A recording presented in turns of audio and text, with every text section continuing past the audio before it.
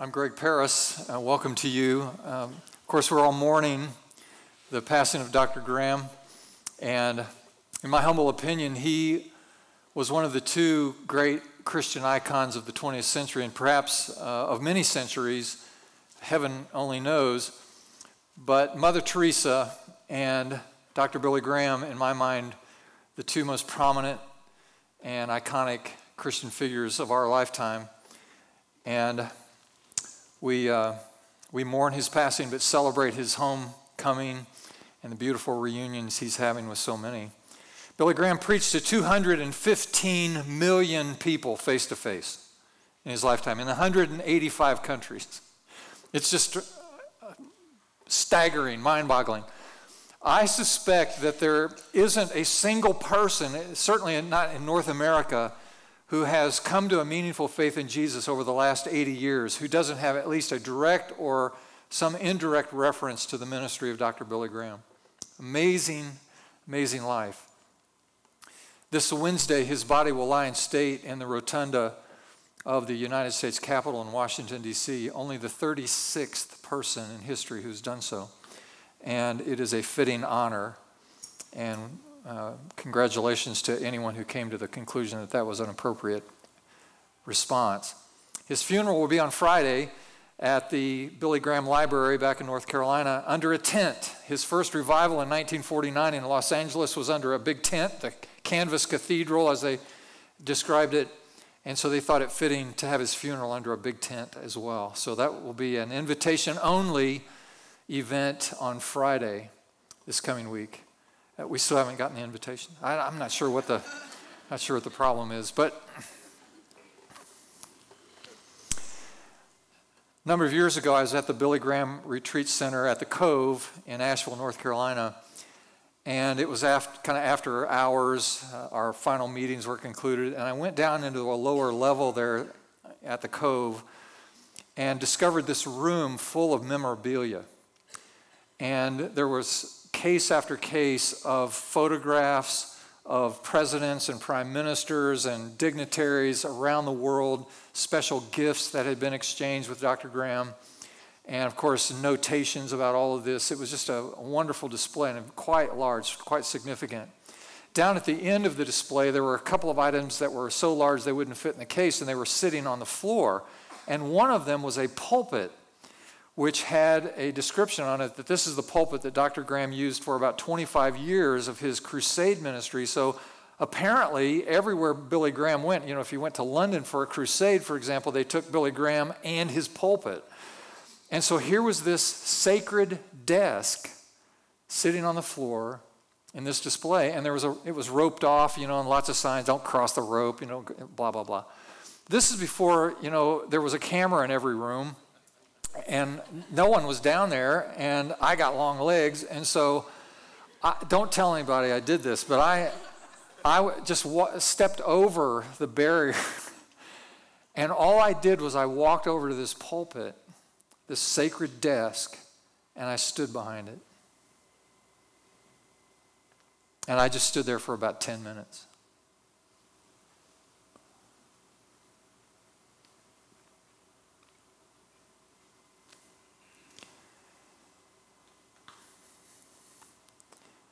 Don't expect to see another one like him.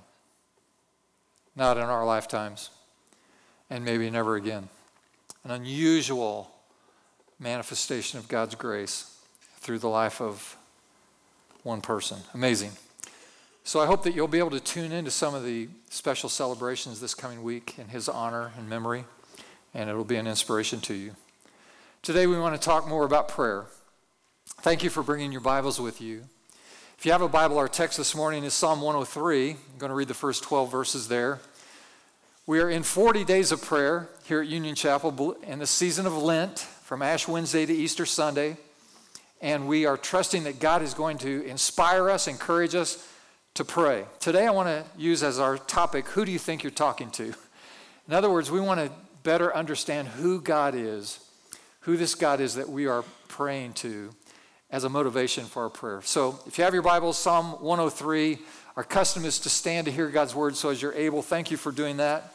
This is a Psalm of David, again, trying to comprehend better who this God is. Praise the Lord, O my soul. All my inmost being, praise his holy name.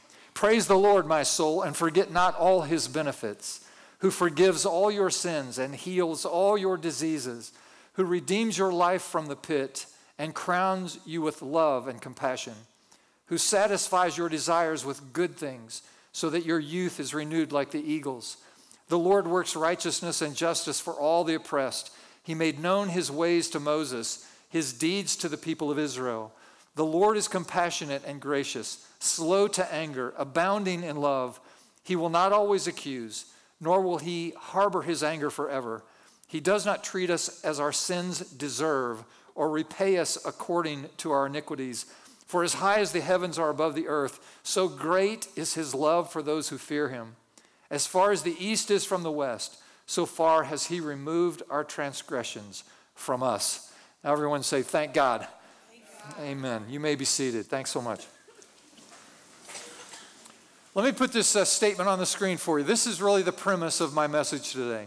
Your understanding of what God is really like shapes everything else in your life, including your prayer life. Your understanding of who God is shapes everything else. Now, we live in a time when people feel free to speculate about who God is. So you hear people all the time saying, well, I think God is like this, or I imagine that God is like that, or I just feel that this is what God must be like. And frankly, we are not given permission or the privilege to speculate on who God is. We have actually had a revelation of God. God has revealed himself to us through the person of his Son, Jesus Christ. Jesus actually said, if you've seen me, you've seen the Father. So we have a glimpse, we have a good picture of who God is.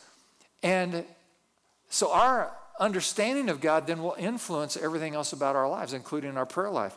Now, what we know about God is, of course, he's all-knowing, he's omniscient. He is all-powerful, he is omnipotent. He is omnipresent, he is everywhere present. We know that he is holy, he is just, he is kind, he is loving, he is faithful. We know all of these things about God. The one attribute of God that I want to focus in on today, which I think most directly affects our motivation for prayer, is the characteristic of God, which is his goodness. God is a good God. God is good. And that is who he is. That is what he is. He is a good God. Now, a frequent question that comes up from people who are questioning God's existence, from people who are agnostic, they don't believe, they're perhaps even atheistic. The common question that comes up is this: if there is a God, then why is there so much evil in the world? Thinking that somehow that's a profound question. Actually, that's a simple question. That's easy to answer. It's very simple. The answer is this: the reason there's evil in the world is because God made human beings with freedom of choice. We are free moral agents. And more times than not, human beings choose to do what is wrong and bad rather than what is right and good. And the consequences of that produce all kinds of destruction and dysfunction and evil in the world.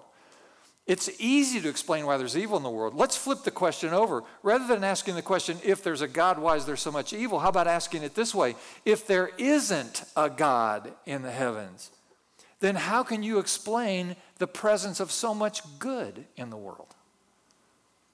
There's good everywhere, all around us.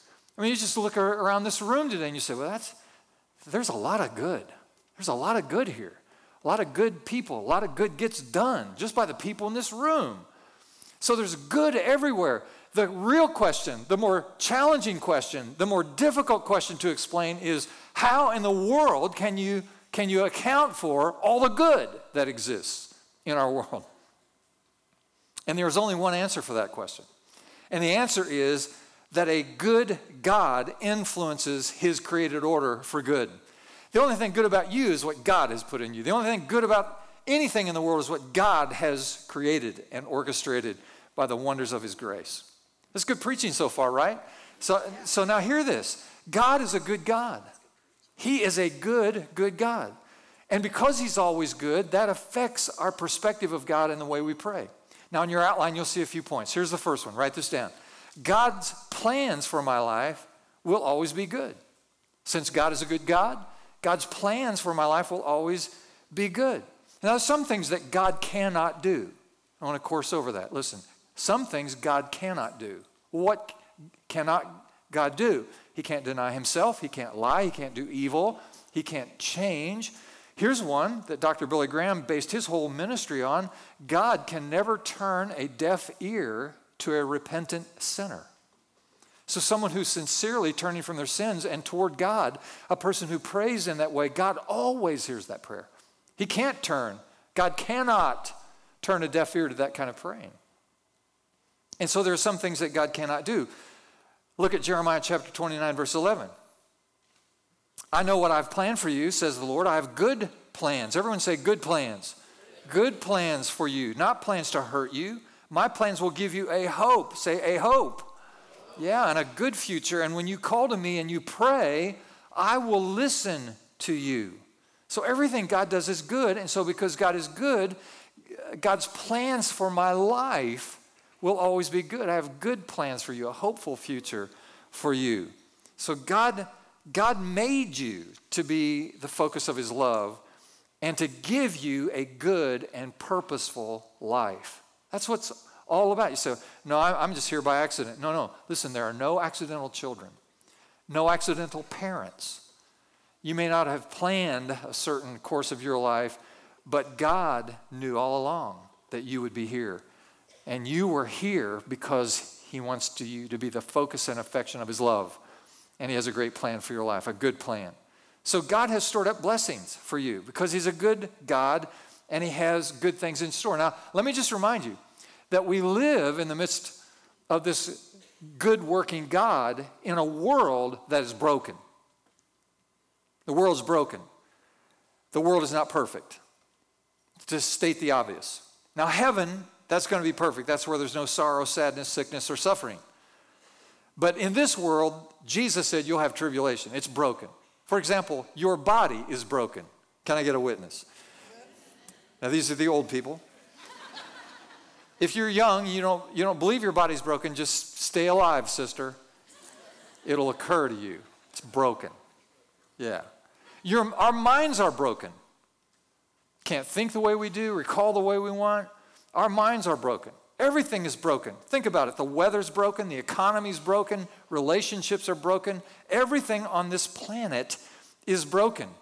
But in the midst of bad things that happen, even bad things that happen to good people, God is at work. A good God is at work bringing good from that. This is the verse that we all rely on. It's a beautiful promise. Look at it on the screen, Romans 8:28. We know that God causes everything to work together for the good of those who love God and are called according to his purpose. Now see, this isn't a promise made to everyone, but to those who love God, called to his purposes. But God promises to bring good. I like this illustration. It's a simple illustration. I think you'll understand that the ingredients that you put into a cake when you're making a cake individually are not good. They don't taste good. For example, flour by itself or raw eggs or vanilla or baking powder or Crisco oil, these are not in and of themselves good, but you put them all together, blend them all together into a batter, and it's, that's good. And you make a cake out of that. So here's what. God wants to take the bitter, put it in the batter, and make you better. See how it works? Try to say that real fast 5 times. You'll see how that works. Remember the story of Joseph, powerful story in the Old Testament. Joseph had a bunch of brothers, and they resented him because he was kind of the special one. And so they betrayed Joseph, and they sold him into slavery. And then from there, he's in a house called Potiphar, and he's falsely accused and then thrown into prison. So he goes from slavery to imprisonment. Years and years go by, and Joseph is languishing under these circumstances. Horrible, bad things happening to a really good guy. But God had a plan for him, a good plan for him. And eventually, providentially, sovereignly, God just elevates Joseph to arguably the most powerful position in the world. And he gives him wisdom. And so prior to a big famine that's going to come to the whole known world, he starts storing up grain. And so he's ready for the famine. And then when the world begins to starve, they all come to the feet of Joseph begging for life and for food. And it's in that occasion then that Joseph's brothers, who believe that Joseph is long since gone and dead, they stand before Joseph. Joseph recognizes them, but they don't recognize him. And Joseph finally reveals himself to them, to his brothers and to his extended family, who are all starving to death and now at the mercy of Joseph. It's a fascinating story. And Joseph looks at them and he offers this statement, very powerful. He said, "Your plan was to hurt me, but God turned your evil plan into a good plan to save the lives of many people." That's Genesis chapter 50, verse 20. And friends, all of us can pray this prayer, can make this statement. Think about it. Something happened to you. Devised plans by another person or by the devil himself or by your own corrupt heart and dysfunctional ways. There was a circumstance, a series of events that actually pointed you towards destruction. Joseph said, "Your plan was to hurt me, to destroy me." But the next phrase, watch it now, "but God." And this is our testimony, isn't it? All kinds of bad circumstances piled up, and it looks like we're going to go under, but God. It looks like we're at the end of our rope and there's no strength to hang on, but God. There's no way out, there's no way through, there's no way over, there's no way around, but God intervened in our lives. A good God intervening in our lives and bringing good out of our suffering. Now, that's called redemptive suffering. Sometimes you suffer because God's trying to do something in you. Sometimes you suffer for the sake of others. That's what Jesus did when he died on the cross. That's called redemptive suffering. And God will allow us to go through that to bring redemption, to bring good out of it. Look at Romans chapter 5, verse 3. "So we can rejoice when we run into problems and trials, for we know that they are good for us. They help us learn patient endurance." So God is at work. Let me just remind you, you're not taking your car to heaven. Wait, what? No. You're not taking your car to heaven. You're not taking your cash to heaven. You're not. You're not taking your career to heaven. Spend your whole life using all your energy, all your time, all your effort, all your passion to build a career. You're not taking that with you. You're not taking your mother's china to heaven. Let that soak in. That's the worst one not to try to accept. You're not taking your grandmother's china to heaven. You're not. The only thing you're taking to heaven is you and your godly character. So everything God does in my life, he does for my good. Now here's number 2. Write this down. God always gives me what I need, not what I deserve. Always gives me what I need, not what I deserve. From our text, Psalm 103, look at this on the screen again. He's not treated us as we deserve for our sins or paid us back for our wrongs. He has taken our sins away and removed them as far as the east is from the west. So Jesus died for our sins. That means you don't have to pay for your own sins. Jesus already satisfied the penalty of sin. And because he did, you don't have to. So the deal isn't Jesus died for our sins and you have to pay for them too. That's double jeopardy. That's against the law. It breaks the rule. Only one has to satisfy the penalty. And Jesus has done it. You remember King David? He had everything going for him, the status, the wealth, everything the world had to offer. And here's the king. And the king stumbles because, as is often true in history, men who have too much time and too much money get in trouble. And King David got in trouble. It was the time when men go out to war. He should have been out on the front lines with his army, but instead he's back at the palace and he notices this woman Bathsheba. He falls into temptation and into sin with Bathsheba. They conceive a child, and then he conspires to have Bathsheba's husband murdered so it'll cover their sin. So here's King David, the man after God's own heart. He's adding to his sin resume these sins: adultery, conspiracy, and murder. It's very serious. Very serious. And you think to yourself, this guy's disqualified. I mean, anybody mess up like that, I mean, he's out. We can't trust this guy anymore. But that's not in the economy of God's grace, because God sends the prophet to David and reminds him of his sin, and now David, who comes to his senses, and he prays. And his prayer is found in Psalm 51. And let me just say before I read the words of his prayer, that if you are a person within the sound of my voice today and you are engaged in a serious sin,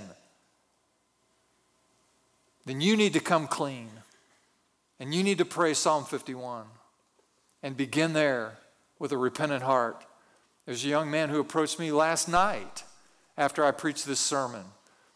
And privately he got to me and he said, I need to confess to you that I'm engaged in an adulterous affair with a woman who's not my wife. And I took him by the hand and I looked him in the eye, I pulled him close to me and I said, you stop it. You stop it right now. And you smarten up, because nothing good will come of it. Only destruction, only pain, only grief. He said, Psalm 51, I said, that's the prayer you start with. And then you begin to live your life in an honorable way. And you go home and you love your wife and fulfill your covenant vow to her. David prayed, God, in your goodness, have mercy on me. Have mercy on me. Wash away my guilt. Make me clean again. From my sin, cleanse me, he prayed. That's the place to start, Psalm 51. Sir, ma'am, that's where you go today. And that's where you start. So let me make this real clear to you. God not only forgives you, watch it now, he forgives you not because you're good, not because you deserve it, not because we have merited God's forgiveness. God forgives because he's good, not because you're good. This is a really important distinction. And not only does he forgive you, but he welcomes you back. This is hard for us humans. Someone does something really grievous against us, we might eventually come to forgive them, but we don't actually include them anymore. Well, okay, what you did, I forgive you, but you can't come to Thanksgiving anymore. I mean, that's out.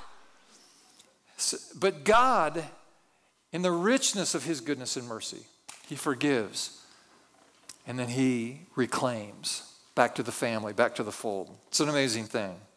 And so God is with you. He is good. He is always good. He is never bad. Look at Psalm 27, verse 10. Even if my father and mother abandon me, the Lord will hold me close. My enemies are waiting for me to fall. Yet I remain confident that I will see the goodness of the Lord while I'm living here in the world. Isn't that warm? Do you feel the tenderness there? This is God inviting you to be forgiven and to come home. So God's plan is always good, and God always gives us what we need rather than what we deserve. Here's number 3. Write this down. God puts my good above his own good. God puts my good above his own good. Now, this will take a little bit to get your mind around this. But think about it in this way. Every time in history where you see a kingdom with a king or a queen, the prince, the princess, any time in history, or any time you read it in the imagination of authors, the fictional accounts, the fairy tales of these kingdoms, the story always unfolds like this. The king must be protected. The queen must be preserved. The princess, the prince, they must live on. And so all of the commoners and all of the soldiers and all of the the lowest in the strata of the society, they have to give, they have to suffer, they have to die in order to protect the king. And so you got the peasants who are always suffering for the sake of the king. And when you hear the story, you go, well, that's noble. That's the way it should work. And that's how life is. And we want to preserve the kingdom, therefore the queen has to be preserved. But watch what Jesus did in the gospel. Watch what Jesus has done for us. He's completely flipped that story upside down. And what we find in the gospel is that the King of Kings and the Lord of all lords has actually died for the peasants. that the king who is exalted above all kings in all of history actually submitted himself, suffering and giving his life for the commoners. You never see this. This is how you know that the gospel is not a fairy tale. That's how you know that the gospel is the power of God unto salvation. That's how you know something unique and special and powerful is at work in the world. Because the king has died for the peasants. The shepherd has died for the sheep. It's an amazing thing. It's an amazing thing. It's a great deal. It's amazing love. Look at John chapter 10, verse 14. I am the good shepherd, Jesus said. I know my own sheep and they know me, and I will sacrifice my life for the sheep. John 15, the greatest love you can have is to give your life for others. And that's precisely what Jesus did. It's a great deal. You remember the TV game show, Let's Make a Deal? It's still on. Let's Make a Deal. It used to be Monty Hall, and now there's other hosts on the program. The 3 doors. Choose one of the doors. Here's door number 1. Door number 1 opens, it's you. And you are defined, declared, you're a sinner going to hell. Door number 1. Pick door number 1. You're a sinner. Your sins have separated you from God. There is no hope for you. Therefore, you're going to hell. You don't want to choose door number 1. Door number 2. It's you again as a sinner, but now you're handed a shovel. And you're given this opportunity. You're a sinner, separated from God. The consequences of your sin is death and eternal punishment, but here's a shovel, and you've got 70 or 80 years, and we're going to give you the opportunity to dig as quickly and thoroughly and well-intentionedly as you can until you can unpack yourself from this horrible burden of sin. So work as hard as you can, be as good as you can, do as much good as you can, try to make up as rigorously as you can for the consequences of your own sin. Oh, by the way, can't be done. Can't be done. You can't try hard enough. You can't accomplish enough. It's too much. So that's door number 2. But here's door number 3. You might want to pick door number 3.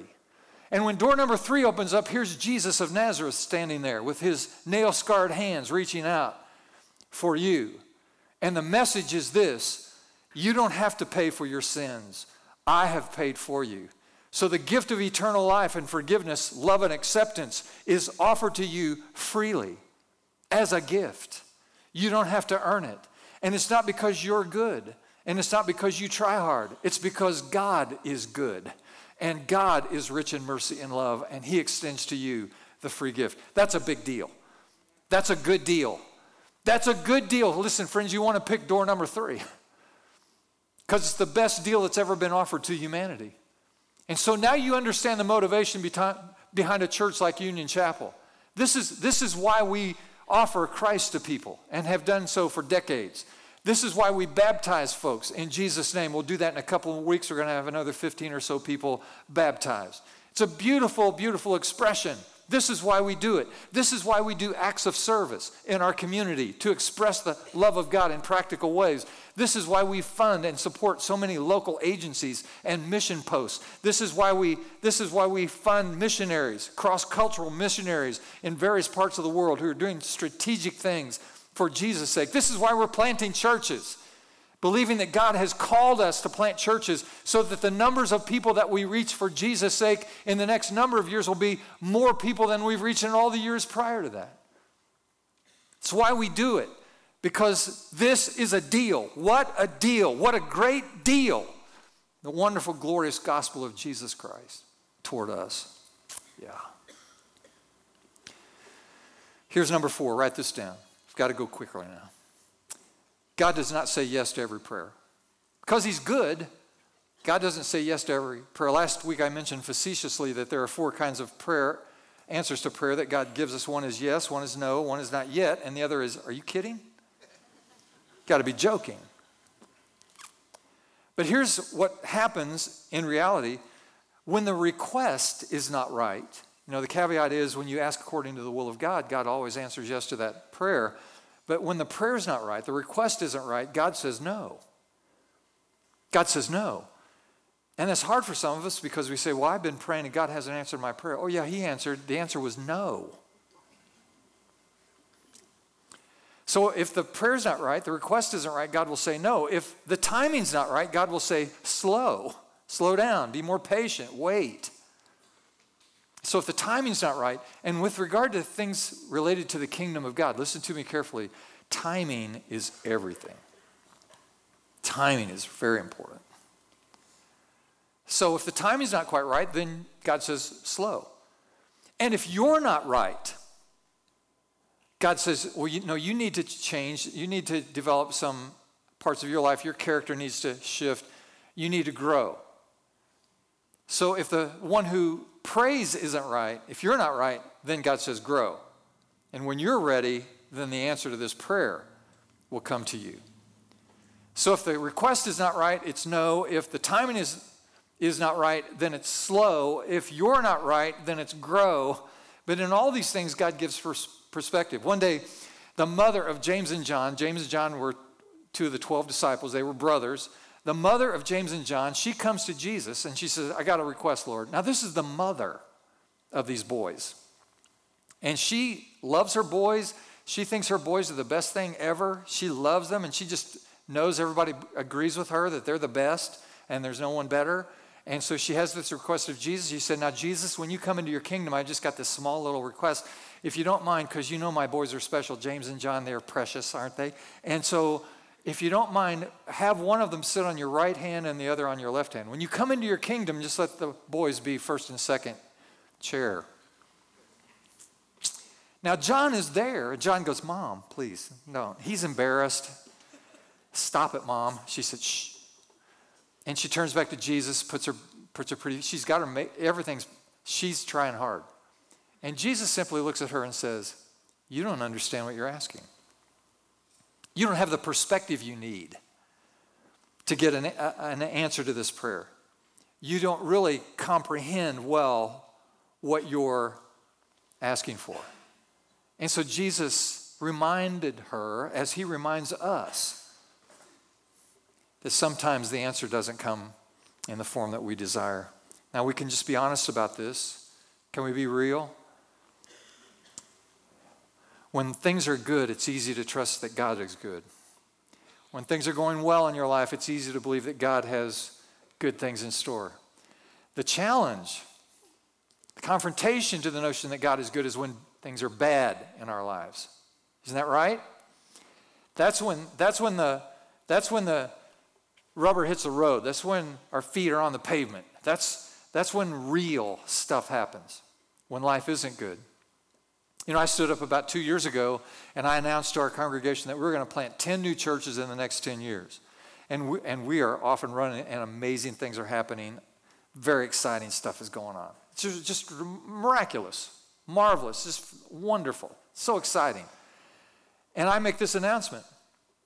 And within weeks of making this announcement, because a good God's going to help us do good things and reach good people, it's going to be awesome. And within weeks of making that kind of an announcement, my wife Beth is diagnosed for the second time with breast cancer. And so here we go again. And then there's a big surgery, and then there's radiation and chemotherapy, and I'm holding the bucket while she's vomiting in it, and her hair's falling out, and I'm actually the one who takes her outside and shaved her head. I did that. That hurt me.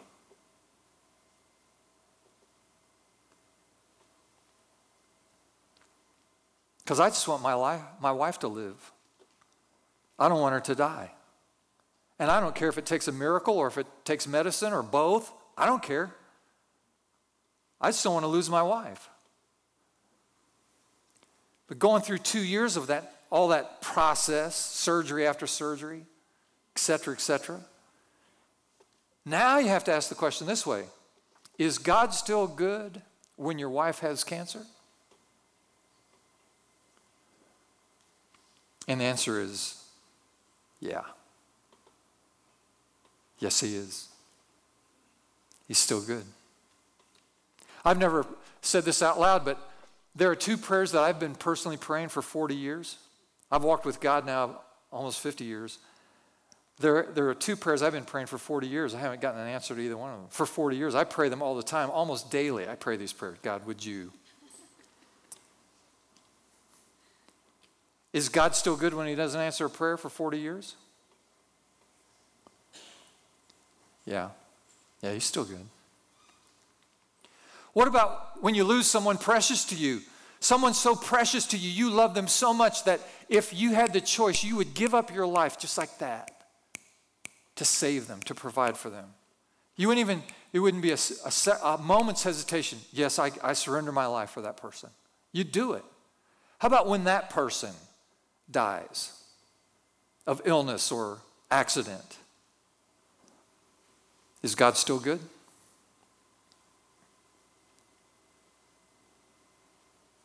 Yeah. God is still good. He is a good God. And he has good in store for you. He has plans that are purposeful and good if you love him and you trust him. Job is the perfect example of this. He lost everything in the Bible. Lost his health, lost his wealth, lost his children, lost his farm, lost everything. His wife and his 3 friends, quote, friends, finally said to him, Job, you're pitiful. God has abandoned you. God has given up on you. Stop trusting in God. Just curse God and die. It's the only thing you've got left. You are delusional to think that you can still trust God after everything that's happened to you.